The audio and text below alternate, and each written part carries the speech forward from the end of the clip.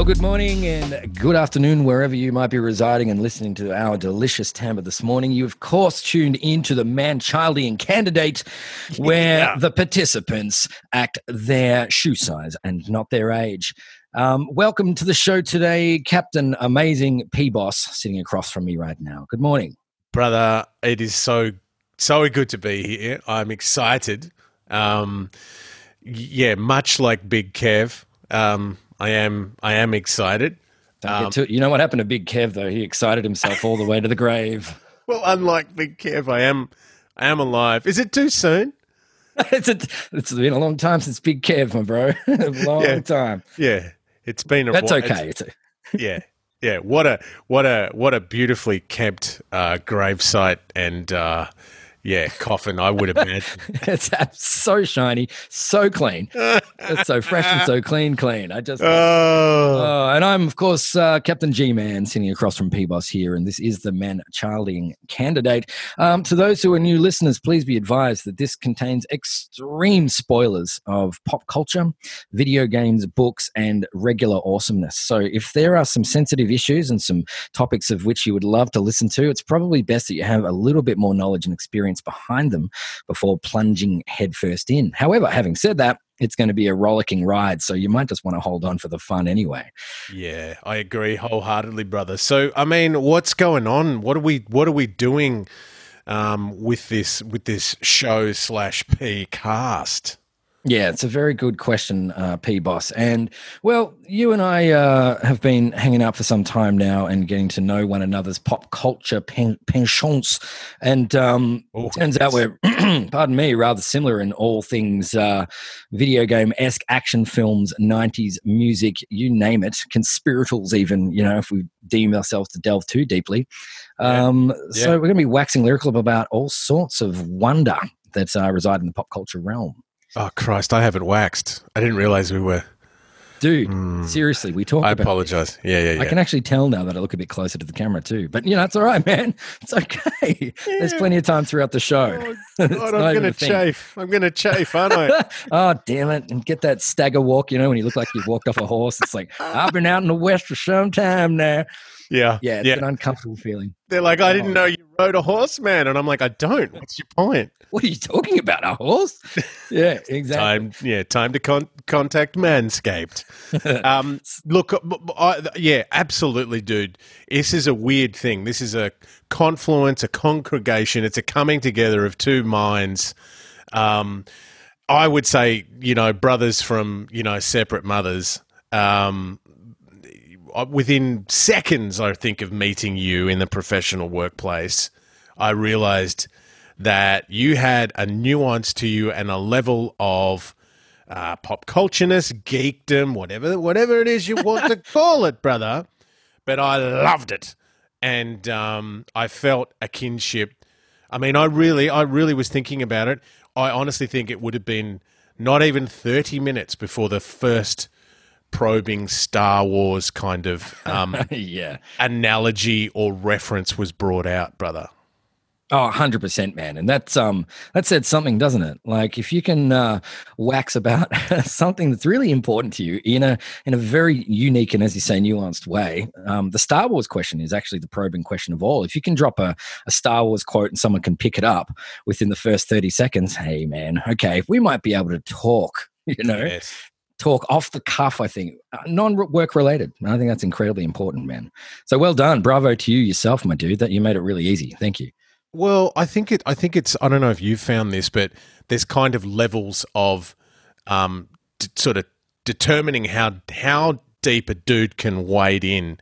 So you might have a superficial kind of Star Wars reference, which people can party with and go, yeah.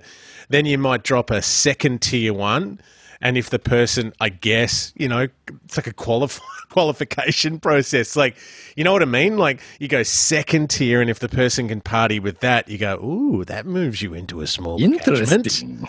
And then, of course, for me, it's like a 3-tiered system. And once I've dropped kind of level 3, it's like, yes, man, yes, let's hang, let's talk shite. Yeah, we're gonna ride this shite train all the way to the station. And I don't need a ticket. I'm hanging onto the caboose at the very back, and you're hanging onto my feet as we go. So I'm hanging onto your caboose, brother. Delicious. I feel equally comfortable. But yeah, it is interesting, and that leads me possibly to one of our first topics, which is probably one of the prime physics engines of this creation thing that we're doing, is the concept of talking shite. Yeah. And I think we need to spend a little time on this just to clarify, in that I've got one of my American buddies, whenever I used to refer to talking shite, he took a completely different meaning from it. He thought it meant trash talk. Yeah. As in you're talking shite. He thought it meant oppositional trash talk sort of stuff. And it was only when I kind of went, no, brother, like perhaps it might be unique to our culture, but or perhaps it was unique to my brain until I met you, was just, nah, man, there's a level of discussion and conversation that I want to get to that could be viewed as superficial by others, but it's shite talk and it's fun. We're not going to both stand there and talk about the weather. We're going to talk, we're going to talk about Kroll, or we're going to talk about bloody, yeah, there you go, right? Yeah, right? Yeah, gotcha, man. Just seeing the video cover right now on my local video land. the Glaive. There was a classic movie that we are going to have to review, my cuz. There was a classic movie that probably should have emerged further into popular culture than it did. That's, to me, a top example of second tier. But I digress. Second tier, man. That's first rung, I think, of a really eloquent ladder. Got a Cyclops, man. And the castle moves, Come on.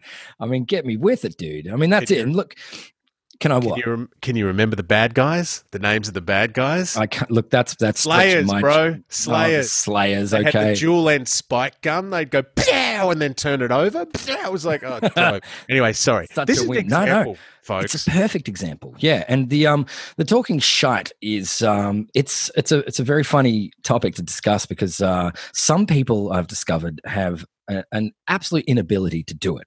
Yeah. And what that is really tricky because talking shite is in fact it's an art form in its own right, and it's when you can be talking, saying things with real weight and real gravity, but nothing of actual real seriousness. Yes. You know what I mean? It's carrying a conversation about kind of nothing, but absolutely something the whole time. It's very hard to categorize in my mind.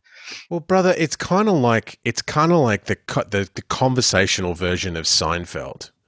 So yeah, if conversational versions, if you could equate conversation to TV shows, right? It's almost like some punters just want to do a current affair, and it's like, oh, like, mate, I wouldn't even watch that in my own time. Let alone, in this finite existence that we call life, I don't want to sit there on that channel. If we can, so I'll throw out a pop culture reference. That's kind of like my channel changer buttons. You know what I mean? It's like, hey man, you don't have to do this. You might feel like you need to do this, dude, but you don't have to do this, bruz. So I'll fire out a Star Trek. I'll fire out a Star Wars. I'll fire out my thing these days too, Cuzzy, is I fire out a gaming reference. Oh, because dude. I find the gamers out there are possibly even more rare sometimes in those outer circles. And when you get a gamer, so you drop in a Halo reference or a Half-Life or something, or in my case a tragic PUBG reference, and you get that. But yeah, it's kind of like, can I throw references to hit the channel changer button because I don't want to watch a current affair? If we could get to Seinfeld, and just have a conversation about nothing with a whole bunch of what is the deal, yeah, be happy. I mean, it implies that it's not as stimulating, cerebrally, in such a way, but it's actually further from the truth. I mean, in order to have assimilated the information that we have, you've got to have a mind that is willing to suspend disbelief and then flow with it and find philosophy and entertainment all the way through it. It's littered with it, It's a spattering, if you will. Yeah, a smattering. No, a spattering. I love it. That's more like pellet shotgun sort of styles, Or spattering or smattering. Well, Is it the same sort of a spattering? That's kind of like I don't even know what sort of technique that is. It's probably a painting technique, or some sort of spitting technique. Oh, Mr. Hart, what a mess. That's right. And so what I'd like to say is like the real gimmick behind and the real drive behind us doing this is to A, hang, and to B, chat about things that we just love and things that come easily and naturally to discuss, which in our situation is pop culture. Across all mediums. It's music, it's conspiracies, it's gaming, it's 80s action flicks, it's 70s horror flicks, it's anything and all in between. It is. So, as I did say at the very start, there are going to be a huge amount of spoilers for those that haven't experienced some of these little pop culture nuggets, but we will remind customers at the very start of every little tangent, and there will be 1,000 branching tangents here. Trees, forests, get lost amongst Mirkwood, my dude, and need the elves to find our way out. So this is going to be the gimmick here. So for those that have sensitive ears and want to explore these things unadulterated, maybe just skip ahead 30 minutes every now and then, and hopefully we'll be on a different tangent. I hope at some point we're going to get. We'll obviously have liner notes, show notes, that sort of stuff. So you crazy players at home will be able to sort of see what we're talking about. Websites, all that sort of stuff will be up and running. So we may even just be sort of in the future calling what we're going to discuss or go into. So, for example, if we're today we're going to be talking about horror movies and one in particular, we might list that because it might be cool for you guys at home to give it a watch, and then you can feel more engaged when we talk about it together. But look, I guess the ultimate vibe is this: life is getting a little bit cray-cray and rather serious. So I suppose, I've always kind of viewed myself as like an absurdist nerdist. It's like, look, let's add a little bit of levity or insert some radness where we could. Because you and I are sort of pretty sure that the discussions that we have, I mean, we know there are other punters out there who just would find this sort of stuff interesting or cool. Even, you're doing the dishes or you're doing whatever, day-to-day drizzle you have to get through. Throw this podcast on, and sort of, was it a smattering or a spattering? I can't remember, but we're hoping to ladle some, either a light smattering or a heavy spattering of radness into whatever mundaneness you're doing. That's what I think, because I enjoy catching up with you and just having these sorts of conversations. Nay, I have a need for conversations and discussions like this. In fact, G-Man, I would posit to you that some of our most turgid and pointed discussions have been about, Star Wars versus Star Trek, or Xbox versus PlayStation, or stuff that possibly someone could sit on the side and go, "Oh God, really?"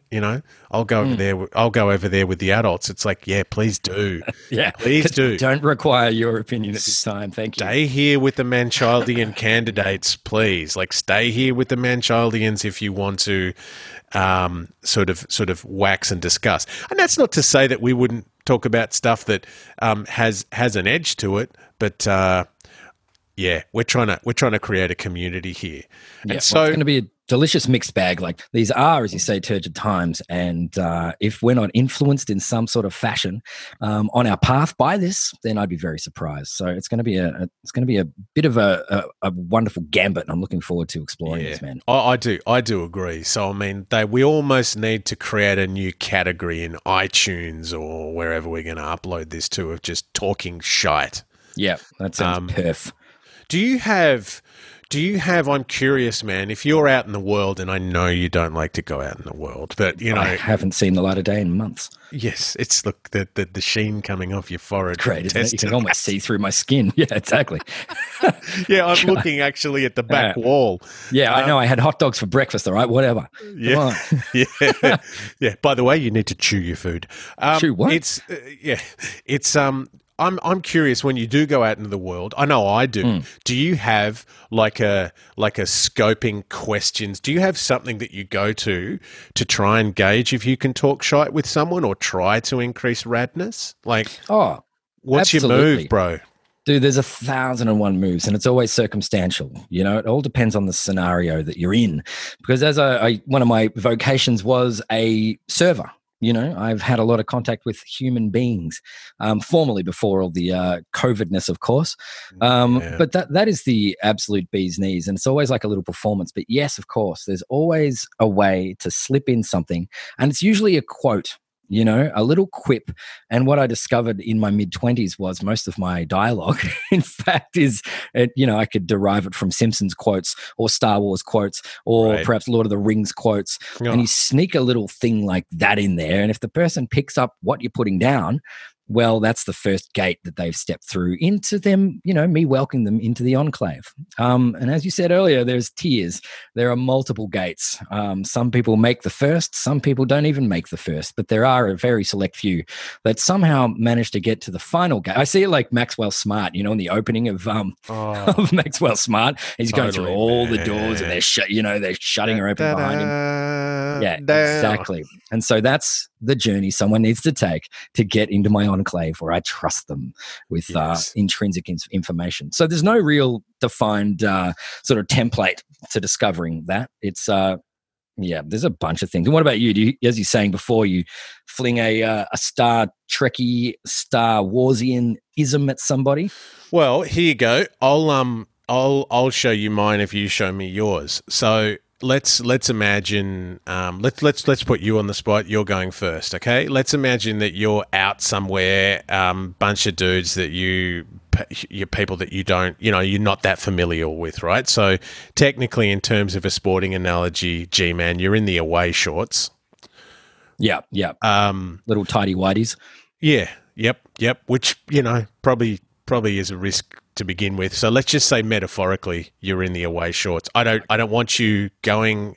I don't want you thinking that I would encourage you to leave your home in away shorts, okay, small, cool, tightly clung shorts. That terrifies me. But thank you. I don't have enough money anymore to get you out of. I can't do bail anymore, brother. We talked about. Let's take that offline. That's another conversation. Yeah, I agree. So my thing is, let's imagine you're away. You're at some. I don't know. Let's go hypothetical. You're at some. You know, your partner. You got a new partner, and she says, "Come to my mate's 35th." Right? It's the 35th birthday. It's at some restaurant. You sit down next to a dude. And he, you know, it's going superficial. Oh, sorry, what do you do? That sort of stuff. Give me an example. What's your go-to probing to say, change the channel, cars, pass the garlic bread and change the channel? Well, that's when you sort of drop some sort of thing about one of your, you know, if you're actually getting that probing question that someone's asking you requested, you can drop a little something. You can find that nerdism really easily. You can mention something about you giving your gaming thumbs and overworking this weekend. If someone doesn't understand that, they automatically don't know what you're talking about, for one. And if they do, if they then consider to take it to the second level, it's like, oh, wow, okay, so you play games as a 37-year-old man, do you? And then you get an element of judgment behind that one. But if someone then says like, oh, okay, so what do you play? It's like, okay, first gate breached. Nice. Someone's at least willing to look at the game. There it is. And so that then, you know, will tumble like a slinky down some delicious gaming pop culture stairs, and we'll go step by step until we're talking in the flesh about how you rearrange your inventory in Skyrim and where you keep all those dragon bones, if you do at all. So that's the stuff that I'm talking about, and that's deep level. That's when You've immediately gone from the surface. You're up in the clouds with Besbin, and you've dived straight down to the mines of Moria. Right in there, right in there. And for those playing at home, a slinky, for those under 20, a slinky is a steel spring that can go down steps. But, you can Google that. Yeah, well, dude, I love that. Like I'm finding that's it. So let me show you yours. So give me a scenario. Where am I? What am I doing? All right, cool. So you have been invited to my mum's birthday. Cool. And it's a very important endeavor. And I've got some very wild uncles who are on the same page as we are, which is absolutely sterling. And so you get asked.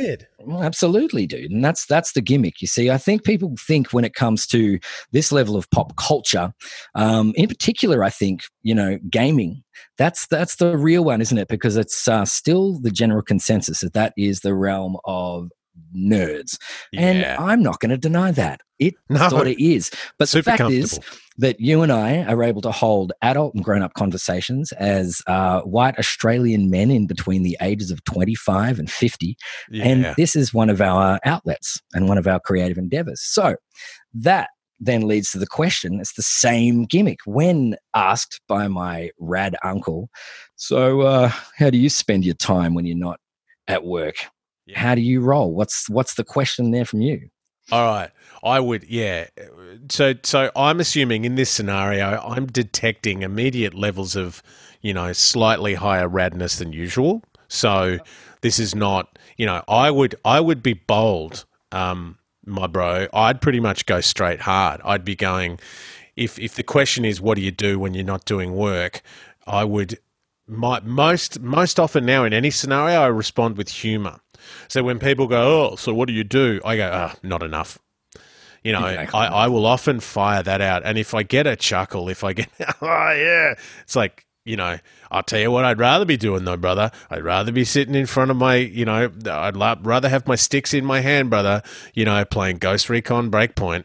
And so in that environment, I would probably lead pretty hard with heavy smatterings of comedy, and then I just would straight out go, well, bro, normally I'd be in my hobbit hole with needing only Wi-Fi, a console, and some chips. See, there you go. You've already covered a bunch of bases by saying that. Yeah. You know what I mean? A direct Lord of the Rings reference. We know what that means. Lord of the Rings is the second highest selling book of all time. That the Bible. Yeah. So, I mean, there are certain things that we could discuss from that, which, bear similarities to the Holy Scripture in so many fashions. And so there you are. You've already summarized a whole lot about you within one sentence. Yeah, exactly. And if someone's not going to roll with that, then, that's okay too. Yeah. But it may not mean that they get welcomed into your inner circle. They won't be in my hobbit hole. They really won't be in that hobbit hole, Yeah. No, absolutely true, man. Yeah. So, I think it's an interesting, sorry to cut you off. I think it's an interesting thing because what I'll do is, I will sort of posit now that if I launch a scoping nerd discussion and it's not received, what I'll quite often do now is, and I don't know if you do this, but I'll take it as a personal challenge to try to find levels of radness within that person. So I'll try to go, okay, let's flip to, you seen any good movies lately, brother? Or, what have you been watching? And I'll try as best I can to steer them to something towards that, which I don't know if that's judgment or whatever that is, but it's just like, this is probably the only skilled oval that I can play on. If it's going to be other stuff about, I don't know, kids in school or weather or government and politics, it's like, yeah, I know. We welcome you to the town of Struggleville, and in fact, you are looking for a ministry at this point in time, the Ministry for Awkwardness, and I've made it.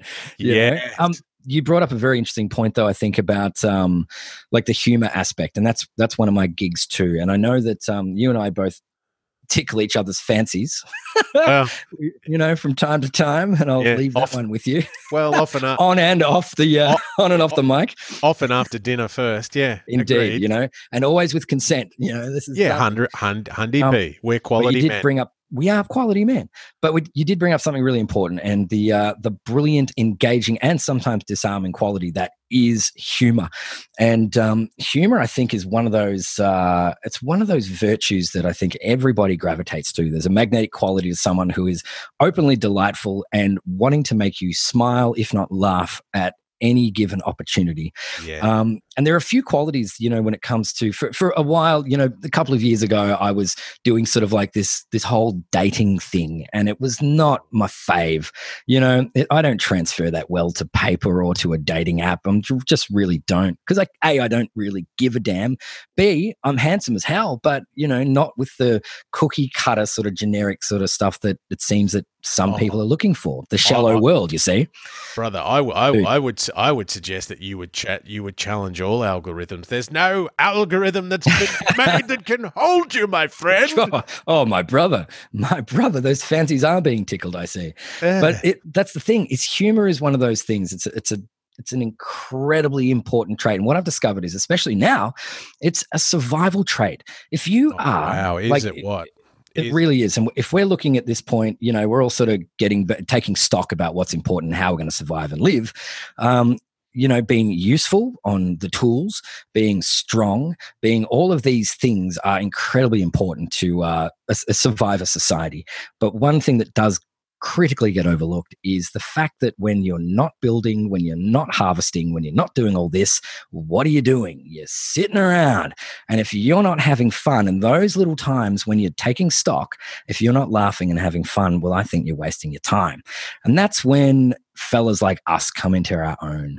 We're the ones that keep people happy, wholesome, entertained, nurtured, and safe through the medium of humor. Yeah. And with a small percentage that are annoyed, but that's fine. Well, yes, but then they can sleep in the cold. That's right. It's simple. We call that collateral damage. That's fine, and it is a small percentage, so they can sleep outside the guild. But it is. Look, it is. It resonates with me what you're saying, my good dude, because I think about the role back in yesteryear of like the bard or the minstrel. Or the law maker, the jester. The people that held the stories too. So, I love that you brought up that. I haven't directly thought about that for a while, but that's maybe what we're doing with this podcast. Bards, minstrels, storytellers.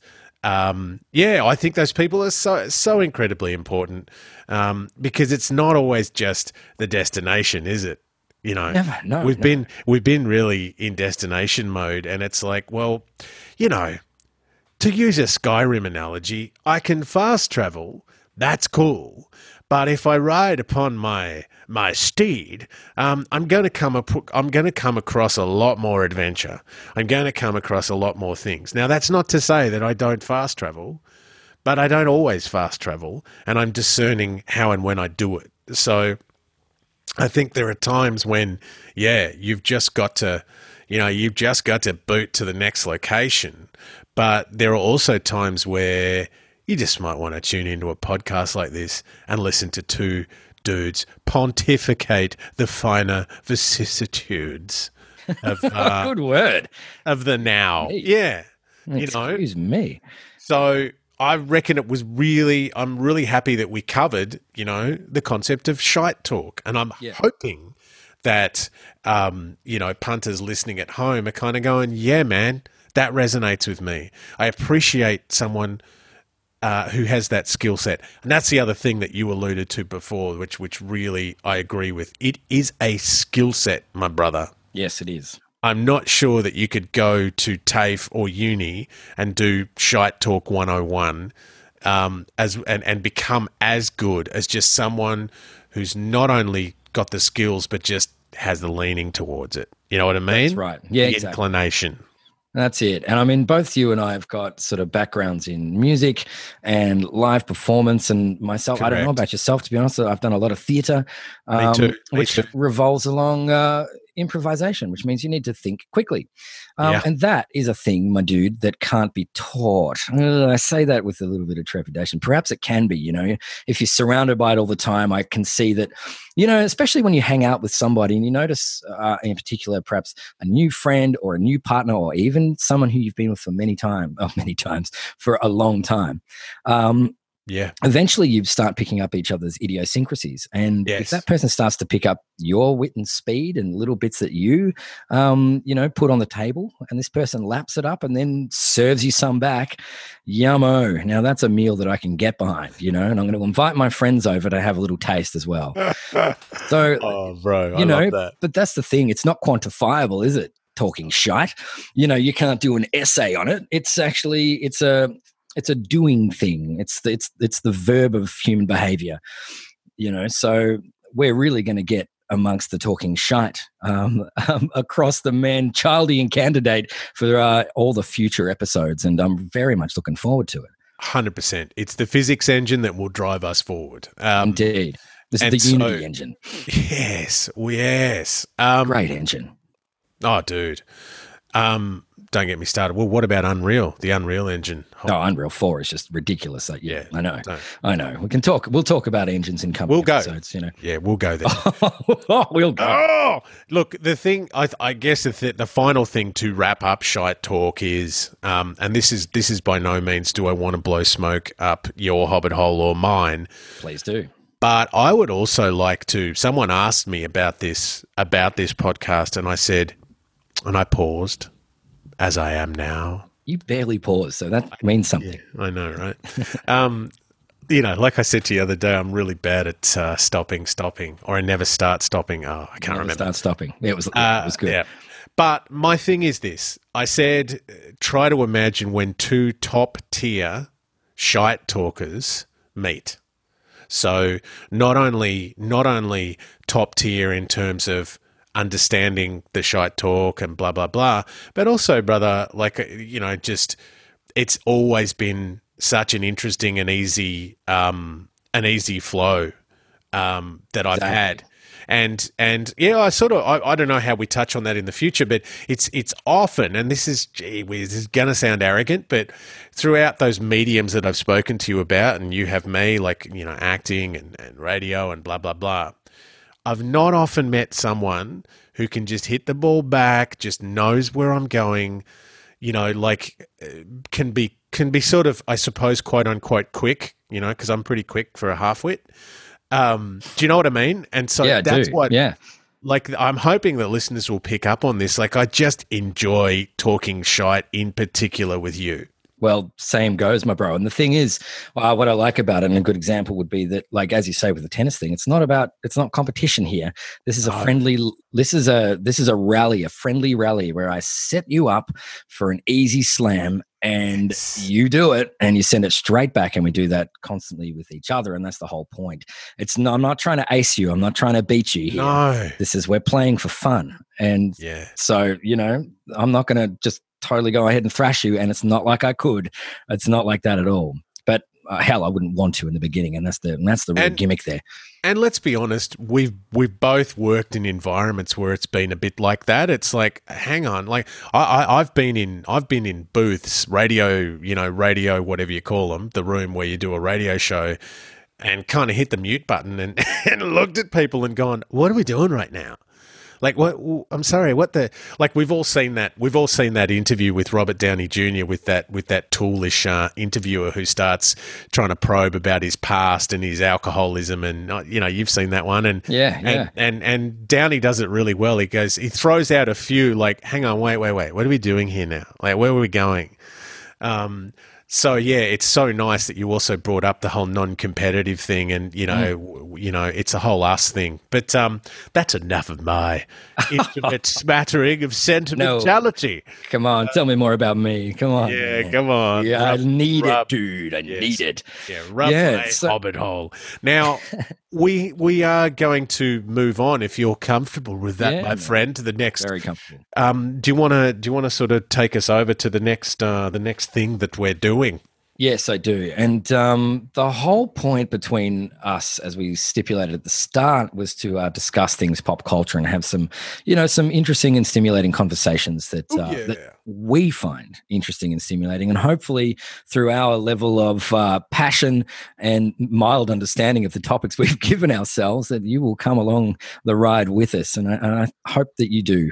And the whole gimmick today is why in this day and age do we see that horror movies suck, and do they suck? Yes, exactly. So that's a big bomb there, And just to start off really quickly, I'm a fan of films. I'm a fan of horror films. I'm a fan. Of course you are.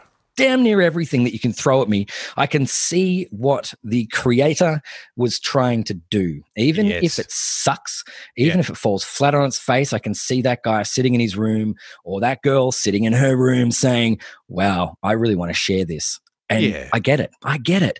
Sometimes a lot of things happen in between the intellectual property and the reality of it. And there will be production companies, there will be actor quarrels, there will be all sorts of guff that happens. Yes. And so we're going to explore a little bit about why we think horror movies in this day and age, 2020, suck.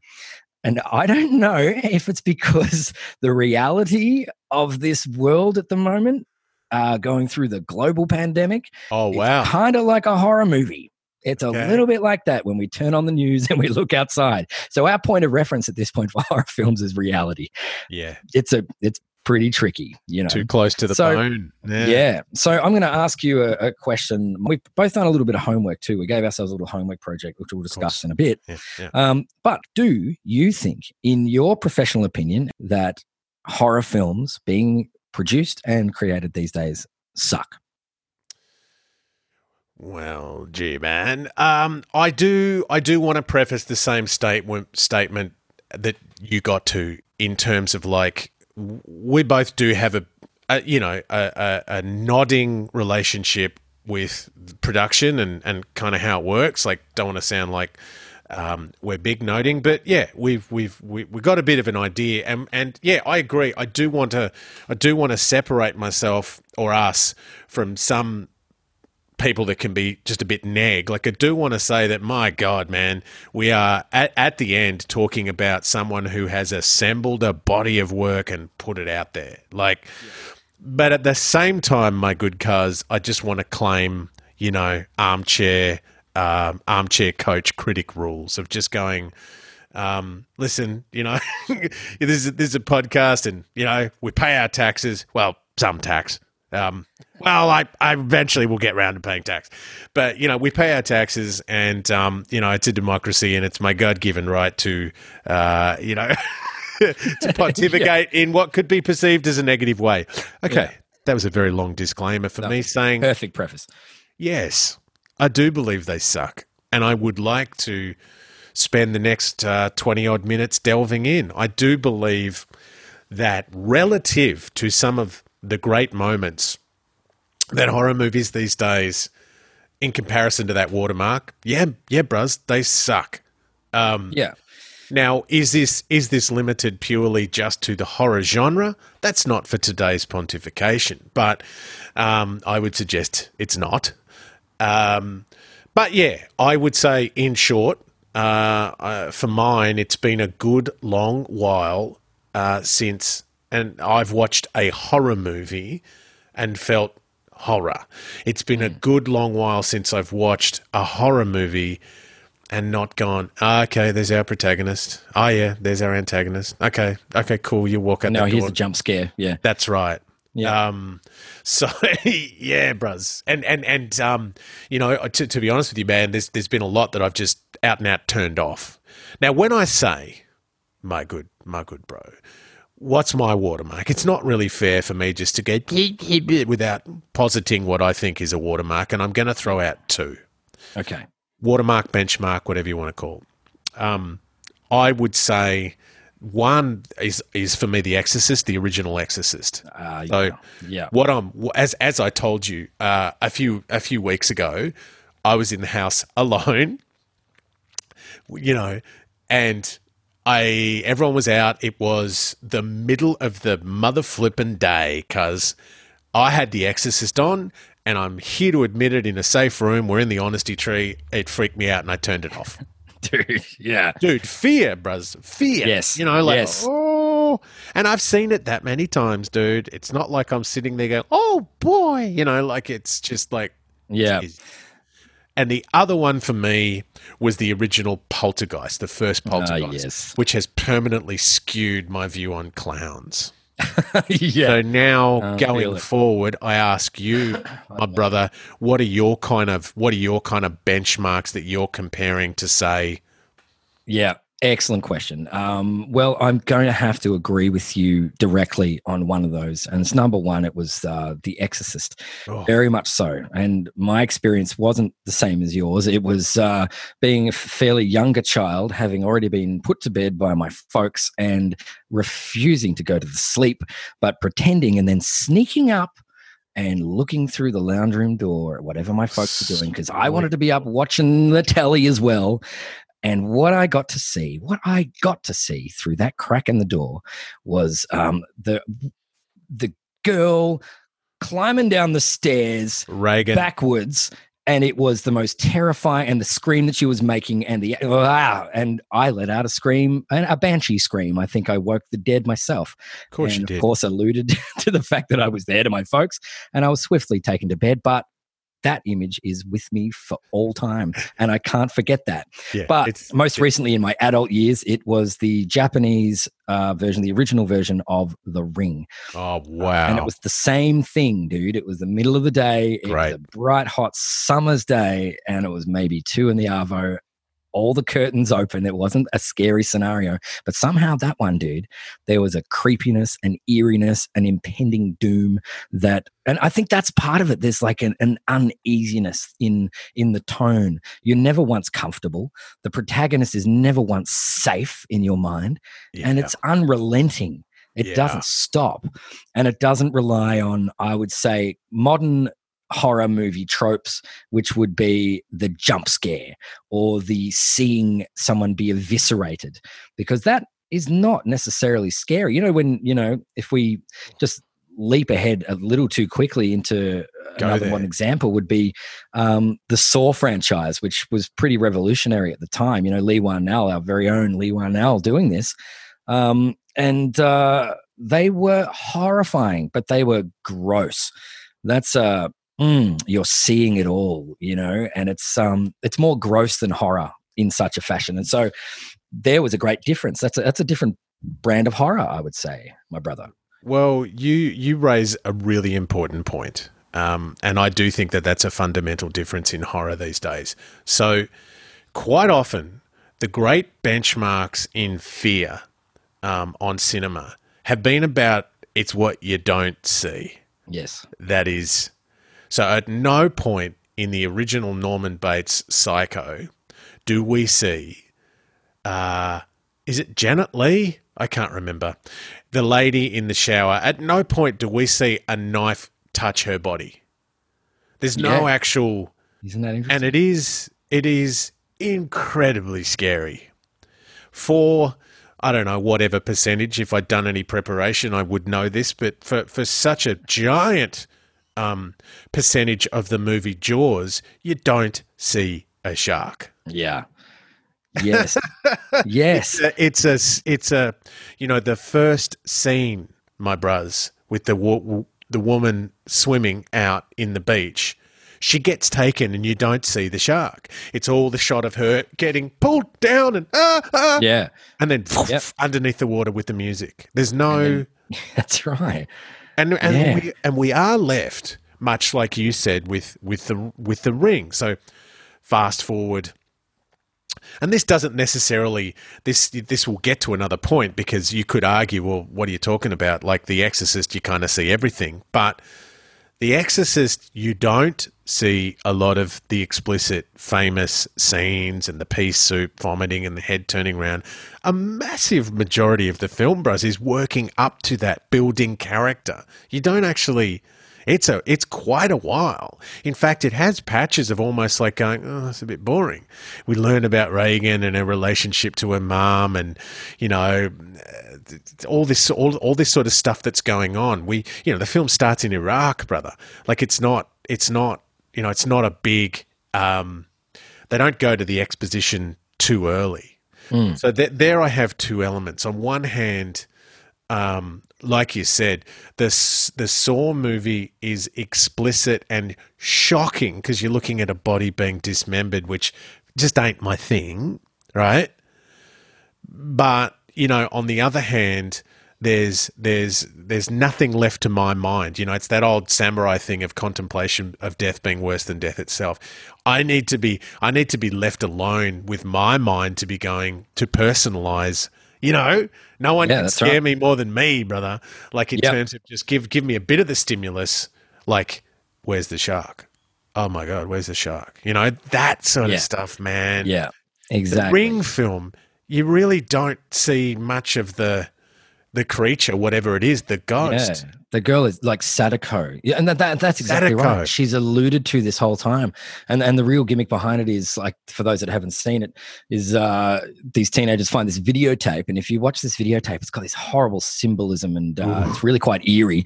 And then once the video is finished, you get a phone call on your phone that says, you're going to die in 7 days unless you show someone this video. And people don't do it. And so they actually die, but they're in this contorted way. So you don't know how they've died, but it's been the most horrifying death that you can imagine for them, with absolute fear. And until the very end of the film, you don't know what that horror actually is. And so you're left with, as I said, this really uneasy feeling the whole time. Absolutely. And then if you drift over to the, because that was hugely successful and terrifying. So the Americans, of course, had to have a little stab. They wanted to have a crack. God bless them. And then, starring Naomi Watts, and she was great. And set in Japan, at least they, got the location correct. They had to go. What they couldn't help doing is they show you Sadako all the time.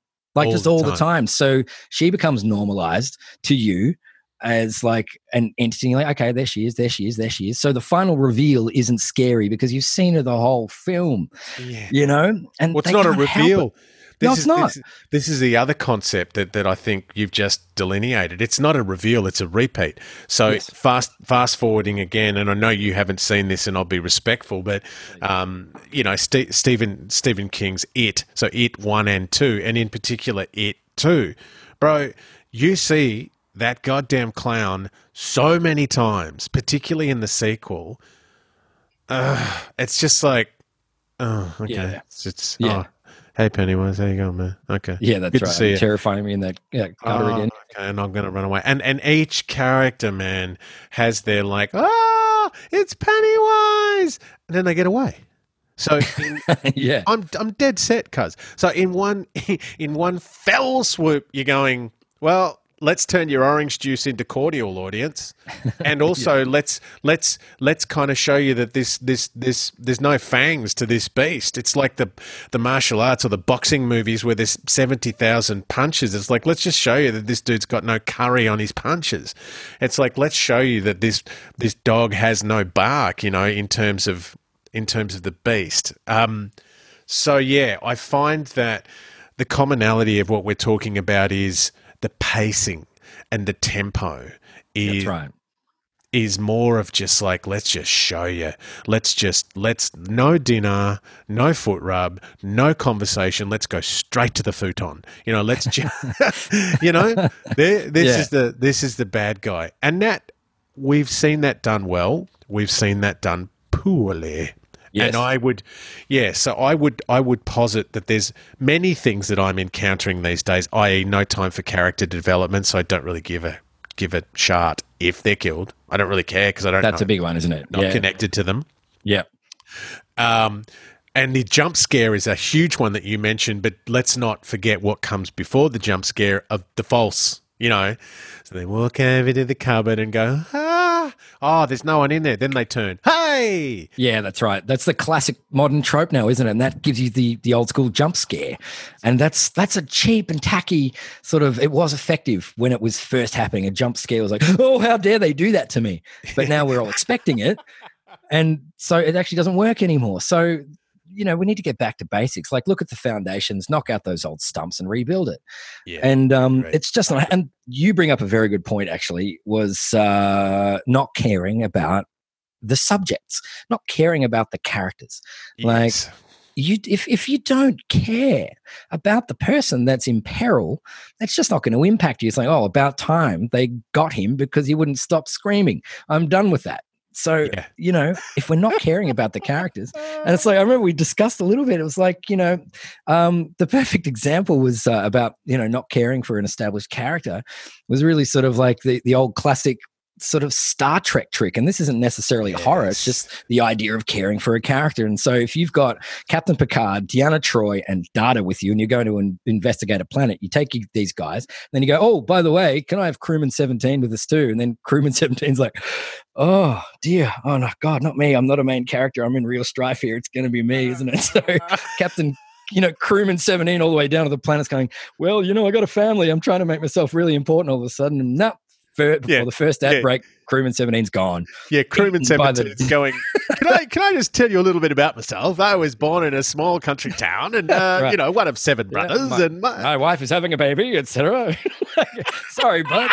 He's absolutely gone. He's eaten by the Sarlacc pit in the first 10 minutes. And even Deanna Troi's going, shut up. I don't care.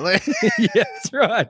Well, what about the actor, man? Like, you're the director and I'm the actor. I've landed Crewman 17 on Star Trek. Yes, I'm telling you, he called your mum. Like, never guess who I am, mum. And I'm coming up to, and I'm like, oh, gee, man, I'm just noticing that I haven't got a script for tomorrow. Yeah, exactly. I thought I was going to be in the whole of season 10, Damn. I really got to call my agent about this one. So this whole scene, I've got the notes on like the whole scene where we go down to the moon, but I don't have any notes for the scenes after that or for the next week's shoot. So it would really help me with my motivation if I knew, Seriously, exactly. The director's like, well, you possibly should speak to your agent. It's been bloody good working with you. Poor guy's going, I can't find my chair. Yeah. Do I not get anything from catering? My name's not on the table. Yeah, exactly. Oh, Crewman 17, where are you now? There it is. Doing Bunnings ads, just turning the Bunnings snags. That's all he's doing. I was on half an episode of Star Trek. I went to NIDA. I saw Patrick Stewart from a distance. Yeah, just shut up and sell the ladder. Yeah. So there you go. I mean, I think we sort of there's a critical thing why, if you don't care about the characters in a horror film, it's sorry, man. Like his peril just does not care. I don't care about him whatsoever. So that takes away a lot of the scare factor, doesn't it? Well, man, like I've said to you when we've discussed this in the past, like I could go out into the middle of the forest and I could watch 90% at night, 90% of what I see in the horror genre. I could not do that with Poltergeist. I could not do that certainly not do that with The Exorcist. And now you bring it up, I certainly couldn't do it with The Ring. Like, as juvenile as that sounds. And I mean, I think we've also discussed this, but sound design, direction, it's so incredibly important. The fact that the director of The Exorcist included in the exorcism scenes recordings of quote unquote real exorcisms. That's a big thing. I actually didn't know how I felt about that. Later on finding that out, it's like, ooh. Well, it's terrifying, man. Like, have you seen like raw footage on YouTube of real life exorcisms? Or, I use quotation marks, they're real life, because I mean, there's a bunch of conjecture whether, the message of the Lord or the devil gets transferred to generally little girls for some reason. Dude, either way, it's just swimming in a pool that I'm just like going, I don't want to be there. Yeah, I don't want to be there. And I feel like my towel and I'm going home. I will, I'm going to go back to my hobbit hole and sit in my hobbit bath. It's just one of those categories where I'm like, you know what? I just don't want to dwell too long on it.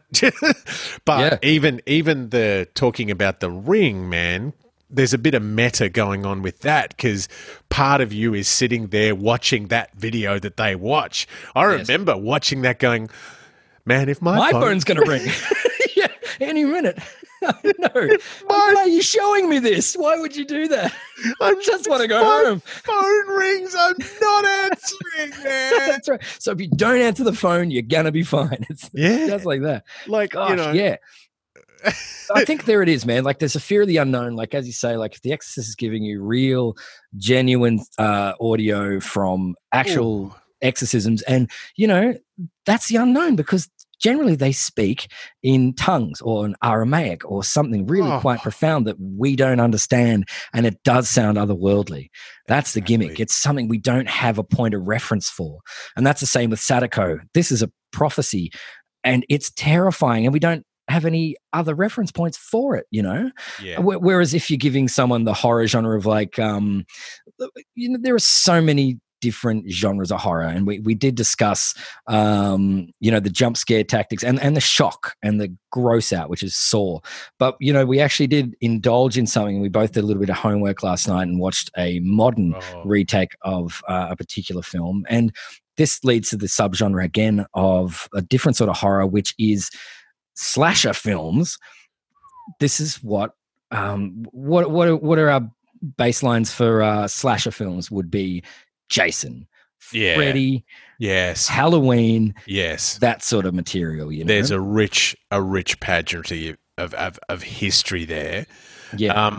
Look, I'm gonna go on record as sort of saying. So you gave us a really good idea. You're like, hey, if we're going to talk about genres, if we're going to talk about stuff in amongst all the other banter, let's make sure that we've watched something that was made in the Y2K. You know, let's make sure that we're watching something that's Y2K compliant. And so you set me the task of watching Halloween 2019 or whatever it is, 2018. Yeah, 2019. And I've got to say, I was really wanting to dislike and hate it more than I did. I wanted to be more of a grumpy old man and more of, but there was, I mean, I guess the biggest thing that you've got to get through and get around your head is that this one is assuming that all the other movies haven't happened. So this one is just saying this is effectively Halloween 2. So it's, you know, it's Laurie is no longer family. You know, like all that sort of stuff. So once I got over that, because I am the duffer that's watched Halloween 1, 2, 3, 4, 5, 6, 7. You know, I've watched them all, including the Rob Zombie remakes, which I was okay with. So yeah, there's just a part of you that has to go, all right, well, they've taken a position there of all the other ones didn't happen, and I'm okay with that, actually. It's like, yeah, well, all right. I was going in ready to take a red hot dump all over it, to be honest with you. And, you know, there were a few dumpy moments, but the point is it was serviceable was the point. And, you know, I don't know, I can't remember when the original Halloween appeared, early 80s, when like that. Sort of like all the slasher horror films sort of started appearing, and Michael Myers was one of those dudes along with, you know, Leatherface and Freddy and Jason, et cetera. And but what they did was these are the men that raised us, G-Man. I know. Look at us now, man. And look at us now. No wonder we don't integrate well. We're not integrating well, and that's why we're at home right now, you know, shunning society, or more so society shunning us. Yeah, but I did wander into this wanting to take a red hot dump all over it. And honestly, it didn't give me much of a chance to, because it was serviceable.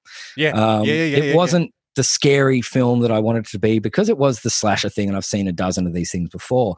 But because of the original timeline of the film, and in fact, just chronologically when it was set, you know, being early 80s, a lot of the costumes, it was definitely set now, but a lot of the costumes and tone and vibe, blah, blah, blah, really had that early 80s Midwestern America feel. So the original was John Carpenter. Yeah. Am I right about that? Absolutely. Yeah. And this one was written by Danny McBride, dude, you know, of Eastbound and Down fame, which sort of felt a bit bizarre for me, but there were a few Danny McBride-isms in there, like, that I just thought were actually pretty genuinely funny, which was surprising. That's a tricky bit, isn't it? Because some people I know have had issue with the comedy in it, like the two cops sitting in the car talking about the the takeaway The lunch food. that they brought for dinner, yeah. Yeah, and all that sort of stuff. But I didn't mind it.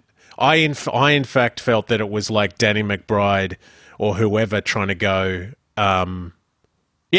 listen, I'm just trying to create someone that you give a crap about.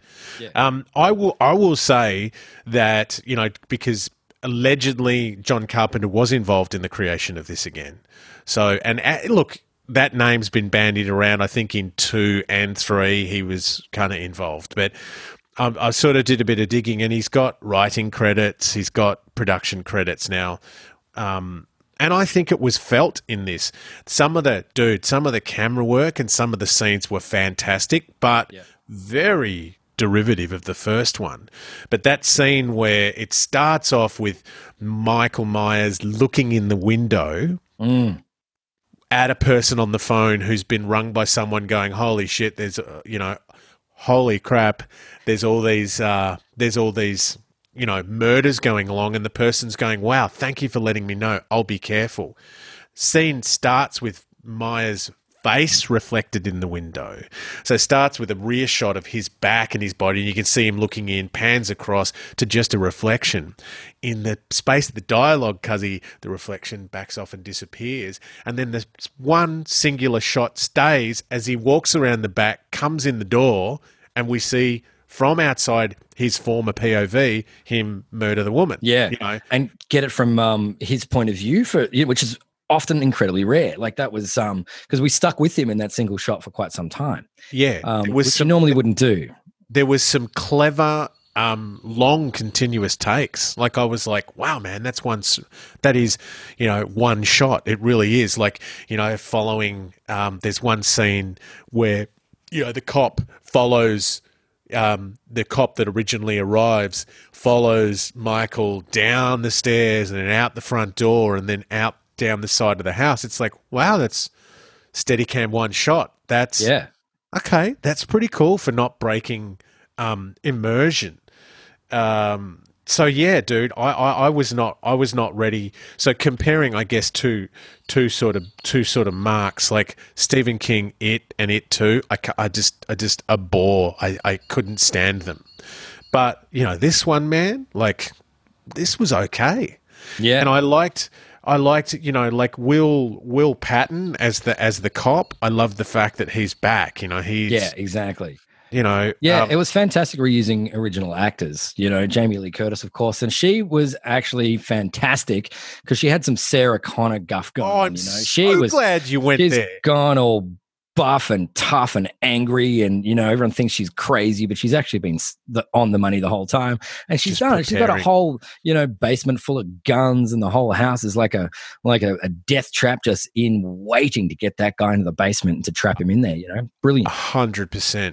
But the problem that I do have is like a huge spoiler alert, of course, if you're not going to work it. The problem that I have with this big time is that, sure, they manage to get Michael into the basement, and the whole point is going to fill that basement full of gas and then set fire to the place. But you've got so many guns in your hands. He's looking right at you. He can't get you. Why do you not fill that guy's head full of bullets? Yes. To make sure that he's come apart completely? I'm not convinced that setting fire to the house and walking away, not making sure he's dead, is the way to go. Once again, it'll set up a little thing where, he managed to get out a little vent or something, or I wasn't convinced. You chop that guy's head off and you send his head to Ohio, and you take the rest of his body and you put it elsewhere so that he can't. Come on, destroy that guy. Don't just rely on the house burning down. And therein lies my biggest problem and my allusion back to one of the reasons why I think horror movies tend to suck more these days is they stir up all manner of mayhem, all manner of bloody It Too. He becomes a big weird ass giant spider at the end of the movie. But that's more, weirdness and cocainium of Stephen King. But they don't offer any explanation, and perhaps it's my passion and love of episodic-based television, but they do not ever offer any explanation for origins of it. This is what it is. This is what it was. This is why it's happening. And I do like a bit of that. Now, with this movie, they left the door open, in my opinion, on 2 points. Number one, man, totally valid. Like, just wet the dude's t-shirt up. Like, just rain bullets upon him. Why wouldn't you do it? Yeah. They leave the door open there. The other thing is they leave the door open at the end. I don't know if you remember, they pan down to the last shot and they make a point of the youngest daughter, the granddaughter, sitting there. Knife. She's got the knife, cuz. Yeah. So I reckon they might have left the door open to say, well, it might carry through. Like, I don't know. But what I really have always found challenging, particularly with Halloween, is like, I would love some insight into what is going on. Some other bad sequels have tried to do it, but it's like, is he a demon? Is he undead? We have seen that. I mean, in the original, he's shot, 5 or 6 times, man. Yeah. Like, we've seen some terrible other incarnations in the series, but why is he immortal? I don't get it. And I like the fact that the Doctor tried to posit that perhaps his need to kill Laurie, perhaps that is keeping him alive. Yeah. Bro, man. Yeah. That dude, even just in that movie alone, he gets blasted with a magnum, he gets shot, stabbed, maimed. Like, at one point when he's down on the ground, it's confirmed that he's dead. Like, they're like, I can't hear him breathing. He's dead. Like, G-Man, WTF. What, in your opinion, is this guy immortal? Is he a demon? Is he... Because he just... Very good question, man. I've got a problem with it, mate. I really do. I do too. And in the opening sort of scene when the 2 journalists are going to see him in the lockup and they've got him on the outside chained to this enormous block with like a 2-meter square around him where no one can step into for fear of and he's surrounded by, there's another 10 or 15, other sort of crazy-minded folk of varying persuasions on the outside as well. And so when this journalist provokes him by whipping out his masks, because you never see Michael Myers' true face. You never see it. These eyes dead from earlier, encounters with Laurie in the 80s, but you never see his true face. And then when they whip out the masks, something happens and they're baiting him and you can see something's happening because all the psychos in the yard start to go crazy and the guard dogs start barking. So there is something else. There was a seething spirit happening there and it was a contemptible thing. Exactly. And so then that's never explored again. That was cool, man. I thought maybe we're going to get an answer there just a little bit. But it's just dropped. Yeah. Yeah. But that lends me to just a quick other idea and that's where this falls flat. And this is my example, is the fact that, and the other one you mentioned, modern one that you witnessed was It. These films as well needed an SH. They really are not original. And these are both direct sequels / remakes / reboots. And where are the new intellectual properties? We're remaking the old stuff all the time, trying to give it a new coat of paint, and it's not working. Yeah. That's what's happening. There's nothing new. We're sick of reskins. I cannot stand, I am triggered by the word a reimagining. It's like, a shimmering reimagining of a classic tale. It's like, okay, that's just, you had nothing, did you? You had a room full of dudes that are quote unquote writers. They had nothing. It's like, we'll just do the same movie again. Yeah, exactly. It's like fighting on my plate and expecting me to call it foie gras. It's just not going to happen. Exactly. And I just don't enjoy that. And Jesus, this is another thing. This could be another show as well. Just the constant remakes of everything. TV shows, etc. We're doing it all again. We're reskinning it, and it's so generic now. That's why we're not getting scared. I propose that let's do that for our next step. Let's talk about remakes. We need to pull it apart because I've got thoughts. There are shining examples. Thoughts. There are some amazing examples of really classily and thoughtfully done versions of remakes, but there are also some piss poor versions as well. Lots of poo. Yeah, There's and lots of Halloween sits, on the spectrum of on the poopy side. My unfortunately. thing is this, like you said, there were moments in this that you cannot fault the filmmaking. It was beautifully shot. The acting was fantastic. I would give this a passable score. I'd say, you know what, grab a bowl of popcorn and have a watch. But you won't be surprised. That's the thing. Yeah. I mean, the one thing, to sort of wind this crazy train towards an end, G-Man, is the one thing that I really did like, and people may not like about it. And I know in one breath I was like, I want greater reason. What is this guy? But I do love the fact, man, that they just brought it back to this is an unpredictable, menacing psychopath who has no palpable motives other than to just swim around like a shark in a tank and kill people. Because in the other sequels, they took that away and it was like, that to me is actually what is most scary about Michael Myers is that, he's just a menacing psycho. Dude, he's just going to walk house to house and murder anyone in there. That's all he's going to do. No reason. There's no motive really apart from the fact that he's pretty much pure evil. He was kind of, in many ways, he was kind of like the first Terminator. Because, it's weird. He apparently can't be killed. He can't stop. He doesn't feel anything. He doesn't eat. He doesn't need to sleep. He's going to kill you. And that's his modus operandi, and that's it. And that for me, the movie overall got a lot more points for just, I guess what you alluded to. It took a position. It just went, all right, I'm gonna try. I'm not gonna win points for originality, but I might get some points back for approach. It was like, okay, let's if you're going to not be original, then just go back to the stuff that worked, not to the stuff that you think's gonna sell. So that's right. Like I said, the camera work, all of that sort of stuff, and some of those ideas. That scene with the psychos all reacting to the mask was just beautiful. I do feel like they touched on it again a little bit later, G-Man, with the twist. Obviously, spoilers, but with the crappy twist where the psychologist put it on. Yeah. It was something I thought like that was sort of like, wow, it's been totally transferred.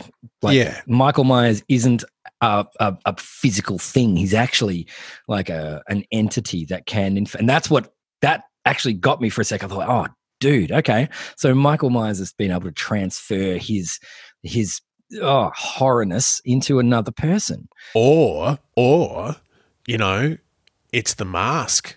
Mm-hmm. Exactly. Because I feel like I've done better preparation and watched the first one, but it's kind of like he did the initial things, but then he's wearing the mask the whole time when he's committing all those heinous things. And is that why he's just been passive and silent and quiet when he's incarcerated? Because the mask is off. It's almost that. I can destroy that immediately because he went crazy and killed those journalists in the bathroom stall to get the mask. You know what I mean? So he killed those dudes and everyone in the gas station and then went out to their car and then in the boot, there's his mask. That's right. So there was a greater need for him to get that mask at the time. Maybe it was calling to him, man. Maybe it is something, in all honesty. But that could have been explored, I think, and giving him a bit more, I don't know, prophecy behind it. And then there's this ancient Indian thing they find of the killer. Totally. Give him a spirit, give him something else, man. Yeah. As opposed to just an unexplained psycho. Yeah. Because that's what Freddy and Jason are. They're tormented creatures and they have a reason and slash. That's right. Michael Myers doesn't seem to. Yeah. And I mean, like I said, the end product of him being just this mindless, menacing killer with no outward motive, I don't mind. But give us a backstory as to what created that. That would be fascinating. But in the words of the great Rolling Stones song, brother, you can't always get what you want, That's right. Thank you, Mick. I know. Yeah. Oh, bless his soul. God bless his cotton socks. But that being said, my brother, it has been such a lovely chat. Thanks, man. I look forward to.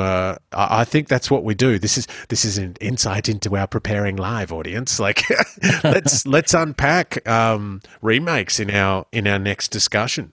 Yep, love it. And we've got a whole gamut of things to get done. And one of the things we did touch on too was it was a very broad topic, which was best action film of all time. And when we endeavored to get through that, that was a 2.5 hour conversation. We still had many more things to say, but halfway through we realized that is a little bit too broad because there are, I consider a lot of sci-fi being action and horror, mind you. That's something we didn't even touch on. Sci-fi, horror, Alien, Terminator, blah, blah. Event Horizon. Come on. Don't go there now. I know. You see, I'm starting to open up that bag of worms, and they're big and hungry, man. You've got hungry worms. I love it, my brother. So we're going to attempt to shoehorn our topics into a little bit more refined in the future.